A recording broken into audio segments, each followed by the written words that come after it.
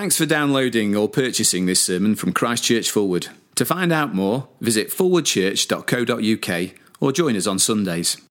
So this reading is, it's on the blue sheet there, and it's from the Gospel of John, chapter 3, starting at the first verse.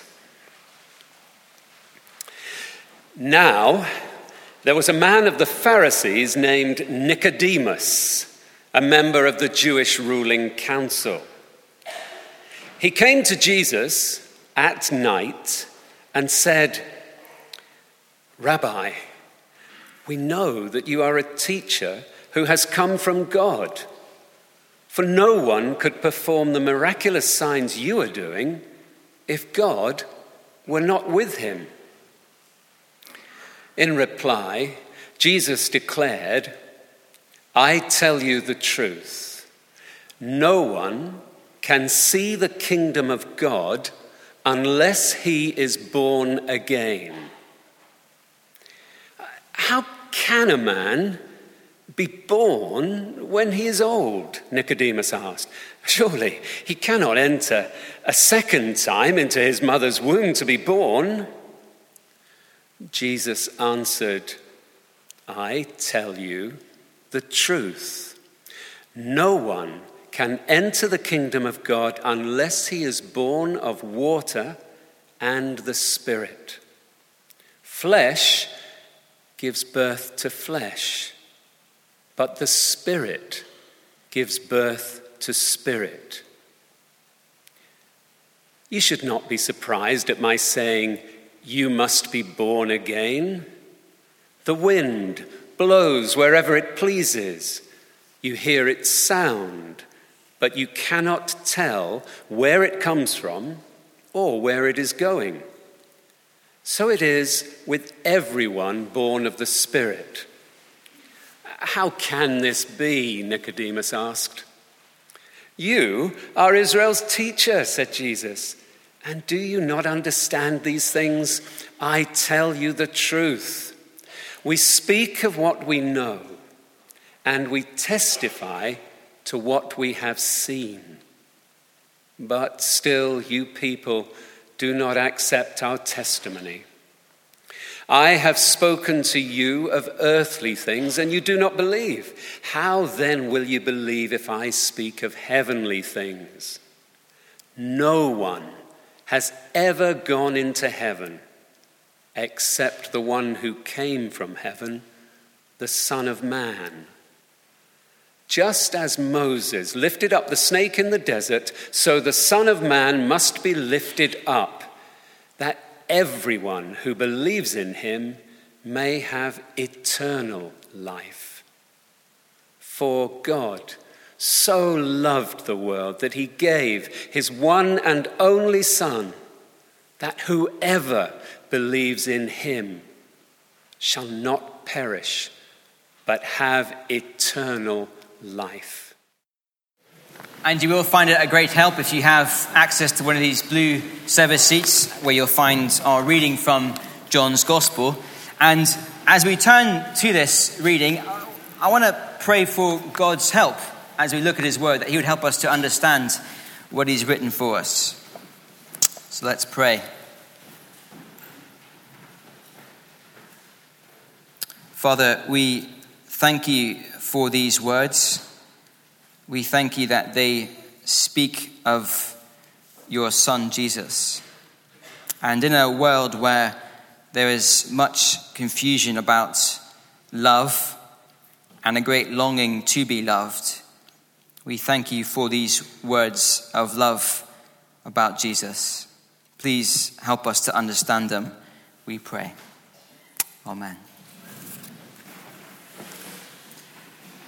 If you've been listening to some music on the radio or on the internet recently, then you may well have heard some words from the band Coldplay and their latest single, True Love. They should be there on the screen. I won't sing them to you, but this is what they say. "So tell me you love me. If you don't, then lie. Oh, lie to me. Just tell me you love me." Now look, normally I'm rubbish at sensing the mood and spotting the signs. My wife will tell you that. But even I can tell that these words are not happy words.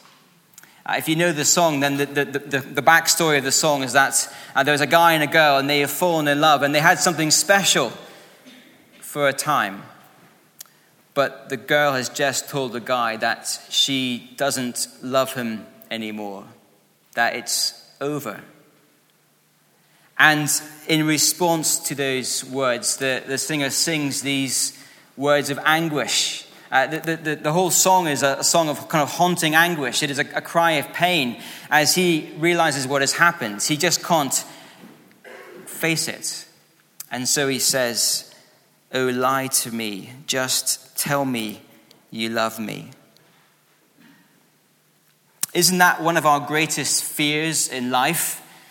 To be known by someone, known deeply and profoundly, and then to be rejected by that person.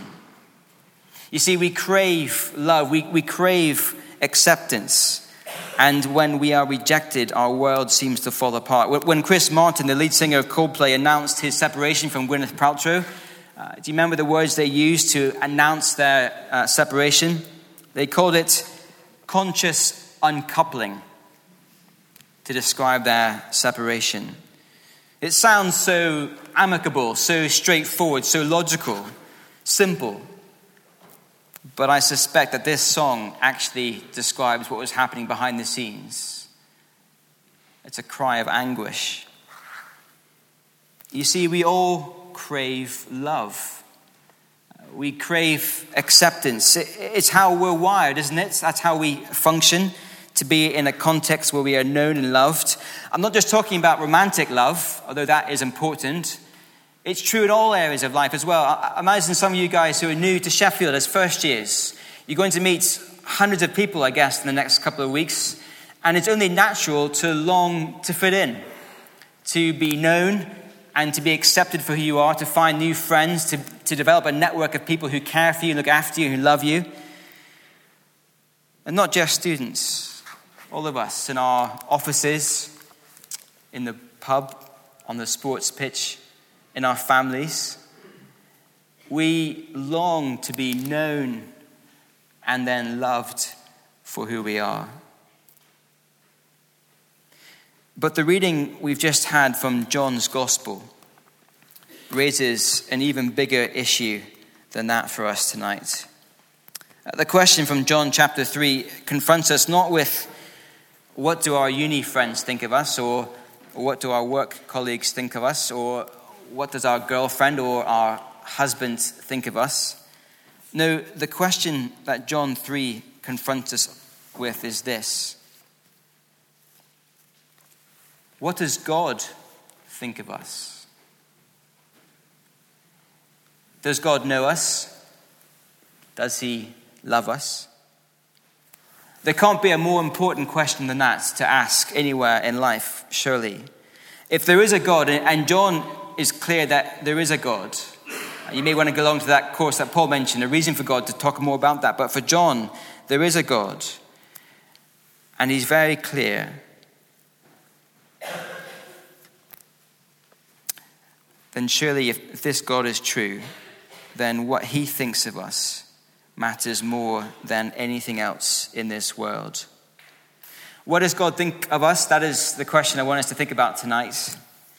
And we find one of the clearest answers in all of Scripture in that final sentence from our reading. John chapter 3, verse 16, right at the end of our reading. John writes this: "For God so loved the world that he gave his one and only Son, that whoever believes in him shall not perish, but have eternal life." God so loved the world. Famous words, well-known words, words that we may have seen on barn doors and fences on the side of the motorway. But what does John mean when he says that God loved the world? What does it mean for us sitting here tonight? As part of that world, does God know us? Does he love us as part of that world? Well, if we're going to understand God's love, we need to understand, I think, two things from this verse tonight. We need to understand, first, the world that God loves. And the problem straight away, as we think about the world that God loves, is that the world is not a lovable place. Just a moment's thoughts about what's happened over the summer around the world, and we are struck by how dark the news has been this summer. We've heard reports in Syria and northern Iraq of bloodshed and violence. We've heard about beheadings, innocent victims. We've heard about thousands being displaced from their homes. We've heard about passenger planes being shot down in the Ukraine. We've heard about women and children being kidnapped and held hostage in Africa. And I could go on, but you can see the point. It has been a dark summer across the world. And when John says God loves the world, well, what does John mean? How can God love those parts of the world? Well, maybe John means that God loves certain parts of the world, perhaps the good parts, maybe the parts closer to home, maybe the parts around us here in Sheffield. Well, again, it's been a dark year, hasn't it? Think of the reports from Rotherham these last few months.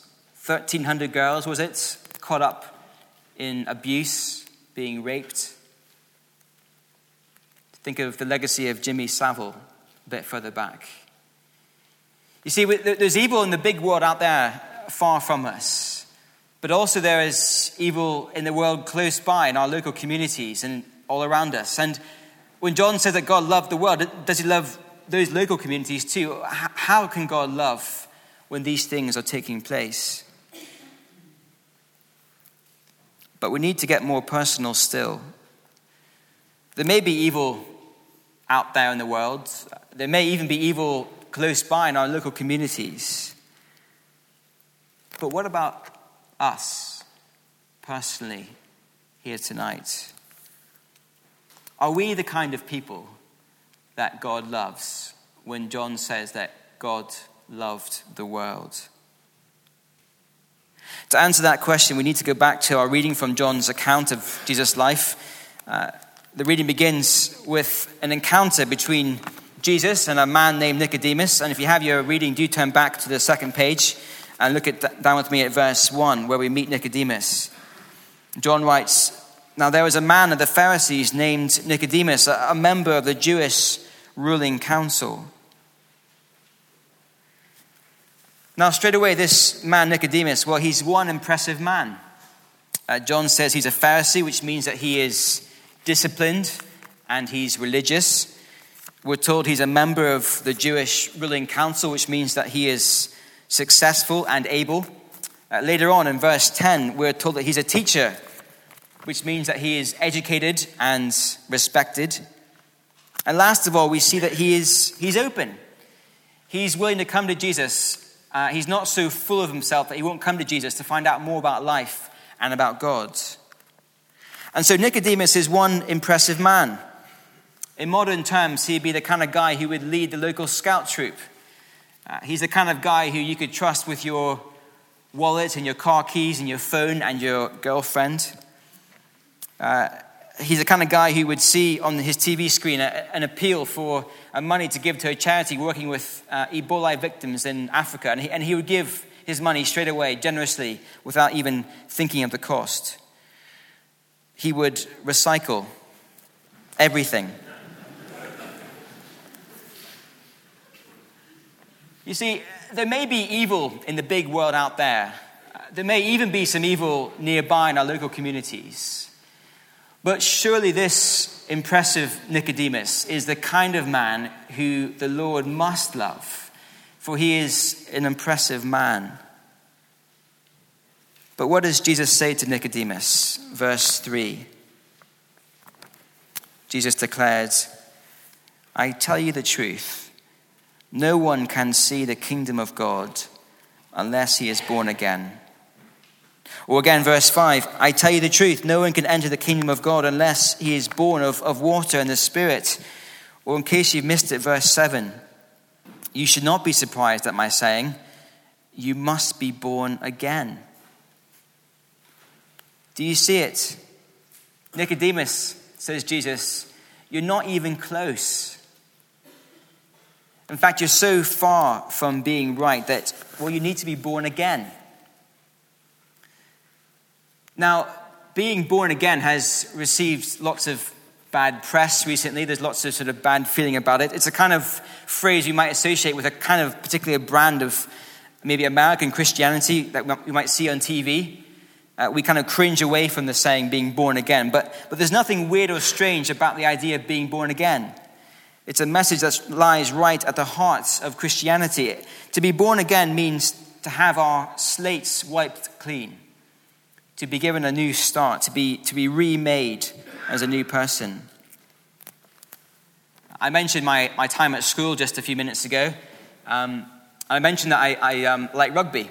And in my early days at school, I decided that I wanted to play rugby for Scotland. I was growing up in Scotland.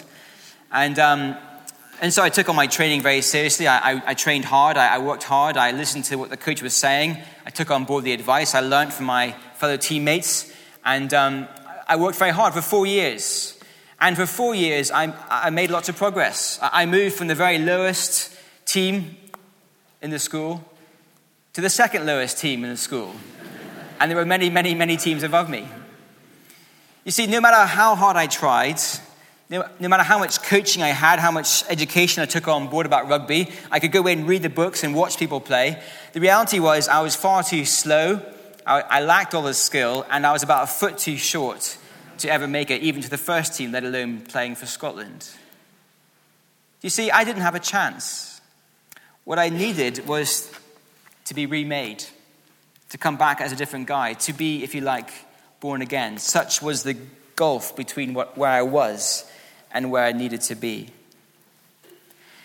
And Jesus says to this impressive Nicodemus, this man who we would think God must surely love, he says, if you want to enter God's kingdom, if you want to be friends with God, it is not a matter of more education or of better teaching or of trying harder. No, Nicodemus, you need to be born again.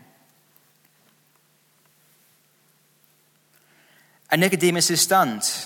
Verse 4, verse 9, he just can't understand it. How can this be? He says.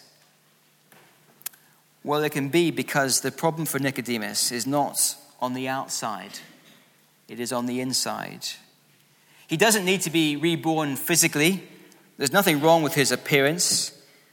He needs a spiritual rebirth. His problem and our problem is a spiritual problem. It is a heart problem. The Bible calls it sin. Now, sin is not being naughty and having a donut when you're on a diet. Sin is not just confined to the really bad people like Jimmy Savile, who has committed terrible things. Now, in the Bible, sin is simply an attitude towards God, which says to God, God, I don't want you to be in my life.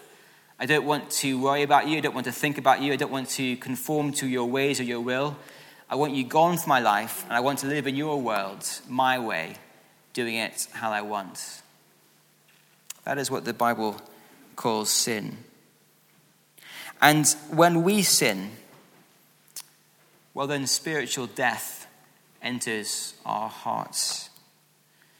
This impressive man, Nicodemus, who had a wonderful CV on the outside, had a heart problem on the inside. Last week, a student named Zilla Vandenborn became famous because of a holiday she went on. I don't know if any of you saw this on social media, but she went on a holiday to Southeast Asia.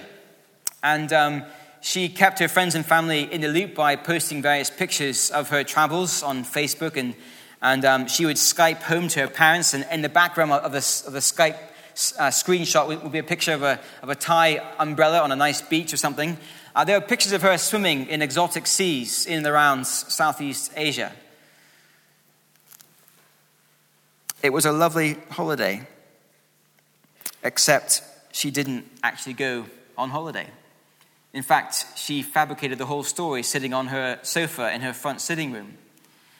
You see, she wanted to see whether she could trick people into believing whatever she said about herself by managing photographs and using programs on the computer.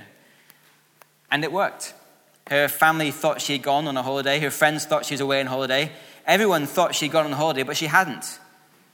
And the point she makes, which is a very profound point, is that we can project an image of ourselves to other people, and we can show them almost anything we want, and they'll probably believe us. You see, we can control, to some extent, our externals. We can control the image we let other people see. But the question is, what is going on in our hearts? I recently returned to Facebook after a 6-year break, and it's fun to be back catching up with people and looking at people's lives. But I've been staggered at what doesn't appear on Facebook. Have you noticed this? Do you know what doesn't appear on Facebook? My friends seem to have amazing lives. They are always doing all kinds of amazing stuff. They read profound blogs. They go on amazing trips. They tackle amazing challenges. They change the world, and they tell me all about it. But what I don't see on Facebook is what's going on inside. They don't tell me about their jealousy, their envy, their fear of the future. They don't tell me about their depression and their status anxiety. I just don't see it. And do you know why? I think it's because, and myself included, I just couldn't bear it if people really knew me. If they really saw into my heart and saw what I was like beneath my very carefully managed exterior. But do you notice what happens when this impressive man Nicodemus comes before Jesus? You see, we can fool other people. We can manage our image in a crowd. But when Jesus sees this impressive man Nicodemus, he cuts through the CV.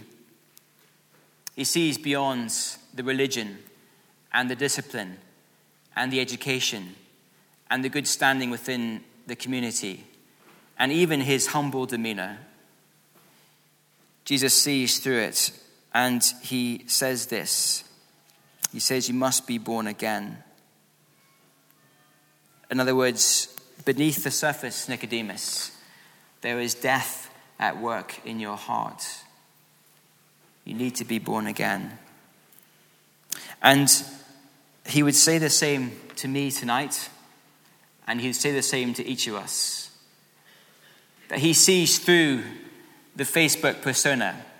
He sees through what we let other freshers see of us. He sees our hearts. He sees our sin. And the shocking thing is about John 3 verse 16 is that John says that God loves the world. He loves not just the nations out there or the communities around us. He loves people like me and like you. And so the question must be then, how can God love the world? If this is what the world is like, if this is the kind of world we live in, how can God possibly love the world with its brokenness and its evil? Well, secondly, and much more quickly, the second thing we need to understand is this: the way that God loves the world. Back, if you will, to our key verse, verse 16. For God so loved the world that he gave his one and only Son, that whoever believes in him shall not perish but have eternal life. Do you see the way that God loves the world? He doesn't love the world by brushing all the evil and the sin under the carpet and says, they're there now, it doesn't matter. That is not what God does. In fact, if he did, it would be shocking. When the news broke about the girls in Rotherham, when we were grappling with the fact that 1,300 girls had been abused and raped in and around our community, one of the shocking things was that people seemed to know that this was happening. That there were people who had the potential to step in, and they knew what was going on, and they covered it up. They ignored it. They downplayed it.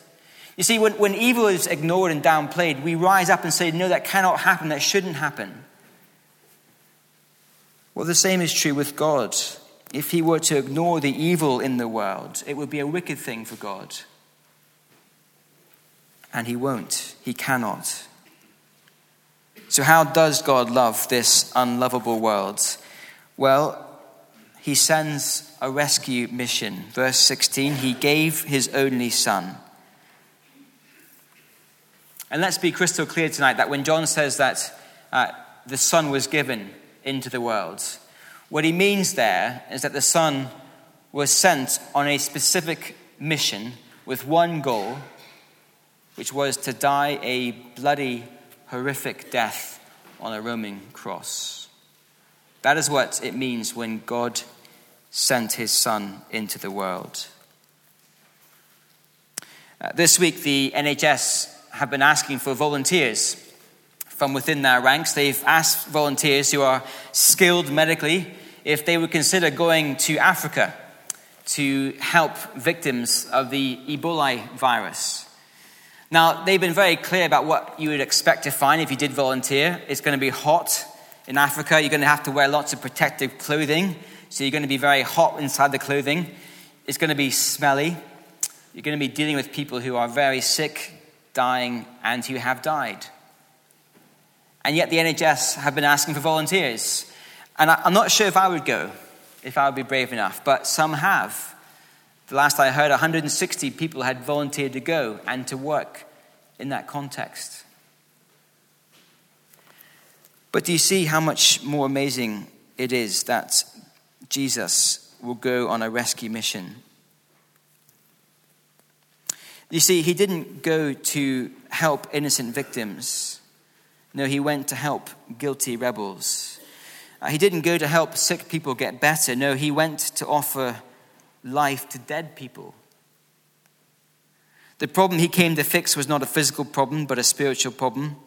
His mission wasn't just risky and dangerous. No, it involved his certain death.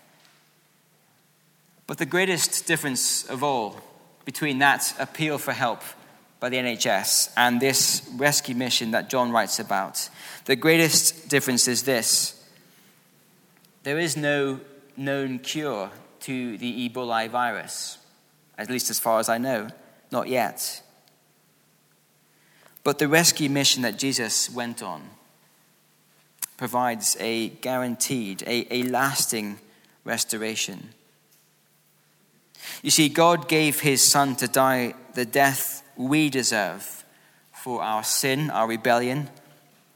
On the cross, God didn't brush our sin under the carpet. No, he laid it on his precious son so that his son would die the death that we deserved. And here's the thing, by dying in our place,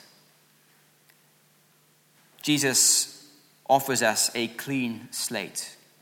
He says, I will take your sin and I will free you from it. He offers up to make us be born again, forgiven people, free from guilt, free to live for God. That is the way that God loves. And just a word for those of us who are Christians here tonight. This is your story. This is what you've experienced of God's love, that he has stepped into your life and he has wiped you clean of your sin, that he has rescued you. And just one thought for you, if that is you tonight, it means that you don't have to put on a front. You don't have to come to church dressed in your Sunday best in terms of looking like you're all sorted in life, that you've got life in control. No, you can afford to be yourself because there's one who does know you and yet loves you completely. You don't have to come to church to impress people or to somehow win favor. You don't have to put on a show. It means that as Christians, we can gather and be honest about how life is difficult. If someone says to you, how's your day going? And it's been rubbish, you can say, do you know what? My day's been rubbish. Help me. Can I talk to you about it? Because of this love, God's people can be different around each other. We don't have to be the Facebook community. We can be real. Well, I want to finish with a question I began with. We long to be known and to be loved. But what does God think of us? In John 3, we find that God loves the world. But this love brings us to a personal decision that only we can make. Verse 16, one last time. For God so loved the world that he gave his one and only Son, that whoever believes in him shall not perish, but have eternal life. We have a decision to make that only we can make. On the one hand, we can choose to accept this offer of love. We can choose to be known fully and loved unconditionally. We can accept these words that we have a heart problem that needs to be fixed. We can accept that Jesus came to rescue us by dying for us. We can accept that we need to be born again. And we can accept that when we do that, we will not perish but have eternal life. All we have to do is to accept that news, to believe it. Of course, the implication from verse 16 is that if we don't choose to accept this offer, if we reject this love, if we reject the offer of forgiveness at the cross, then the implication of verse 16 is that we won't be rescued, that we will perish. You see, ultimately this verse warns us that there'll be two kinds of people. There'll be one kind of person that is sinful, known by God, and yet wonderfully accepted by him. There'll be another kind of person who is sinful, who is known by God, and ultimately is rejected by God. The decision is ours. And as I put this decision before you tonight, can I urge you, if you haven't done so before, to accept this offer of unconditional love? I'm going to finish by praying a prayer. It will appear on the screen behind me here. This is what I'm going to pray. I'm not going to pray it yet, but I'll let you know what I'm going to pray in just a moment. I'm going to pray this. I'm going to pray, Heavenly Father, I haven't had you at the center of my life, but from today, that is what I'd like to happen. I ask you to be my Lord. Thank you for sending Jesus to die for me. Please forgive me, and please send your Spirit to make me into a new person. Amen. I'm going to pray that prayer in just a moment. And if you want to accept this offer of life, of love, all you have to do is to echo that prayer in your hearts and to mean it. And God will know. You don't have to pray it out loud, but God will know if you pray it and you mean it as I pray it. So as I finish, let me pray. You can follow if you want to.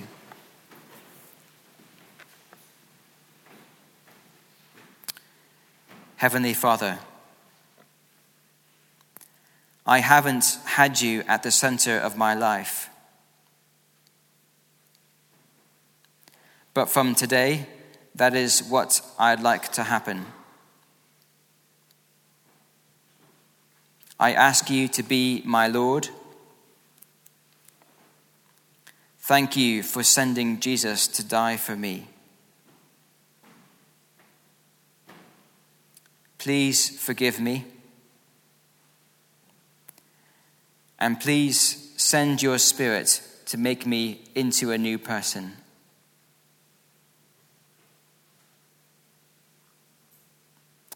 Amen. If you did pray that prayer for the first time, I would love to know about it. Do come and grab me at the end and just say, I prayed the prayer. I'd love to get to know you. So do grab me at the end. I'll be at the back after the service.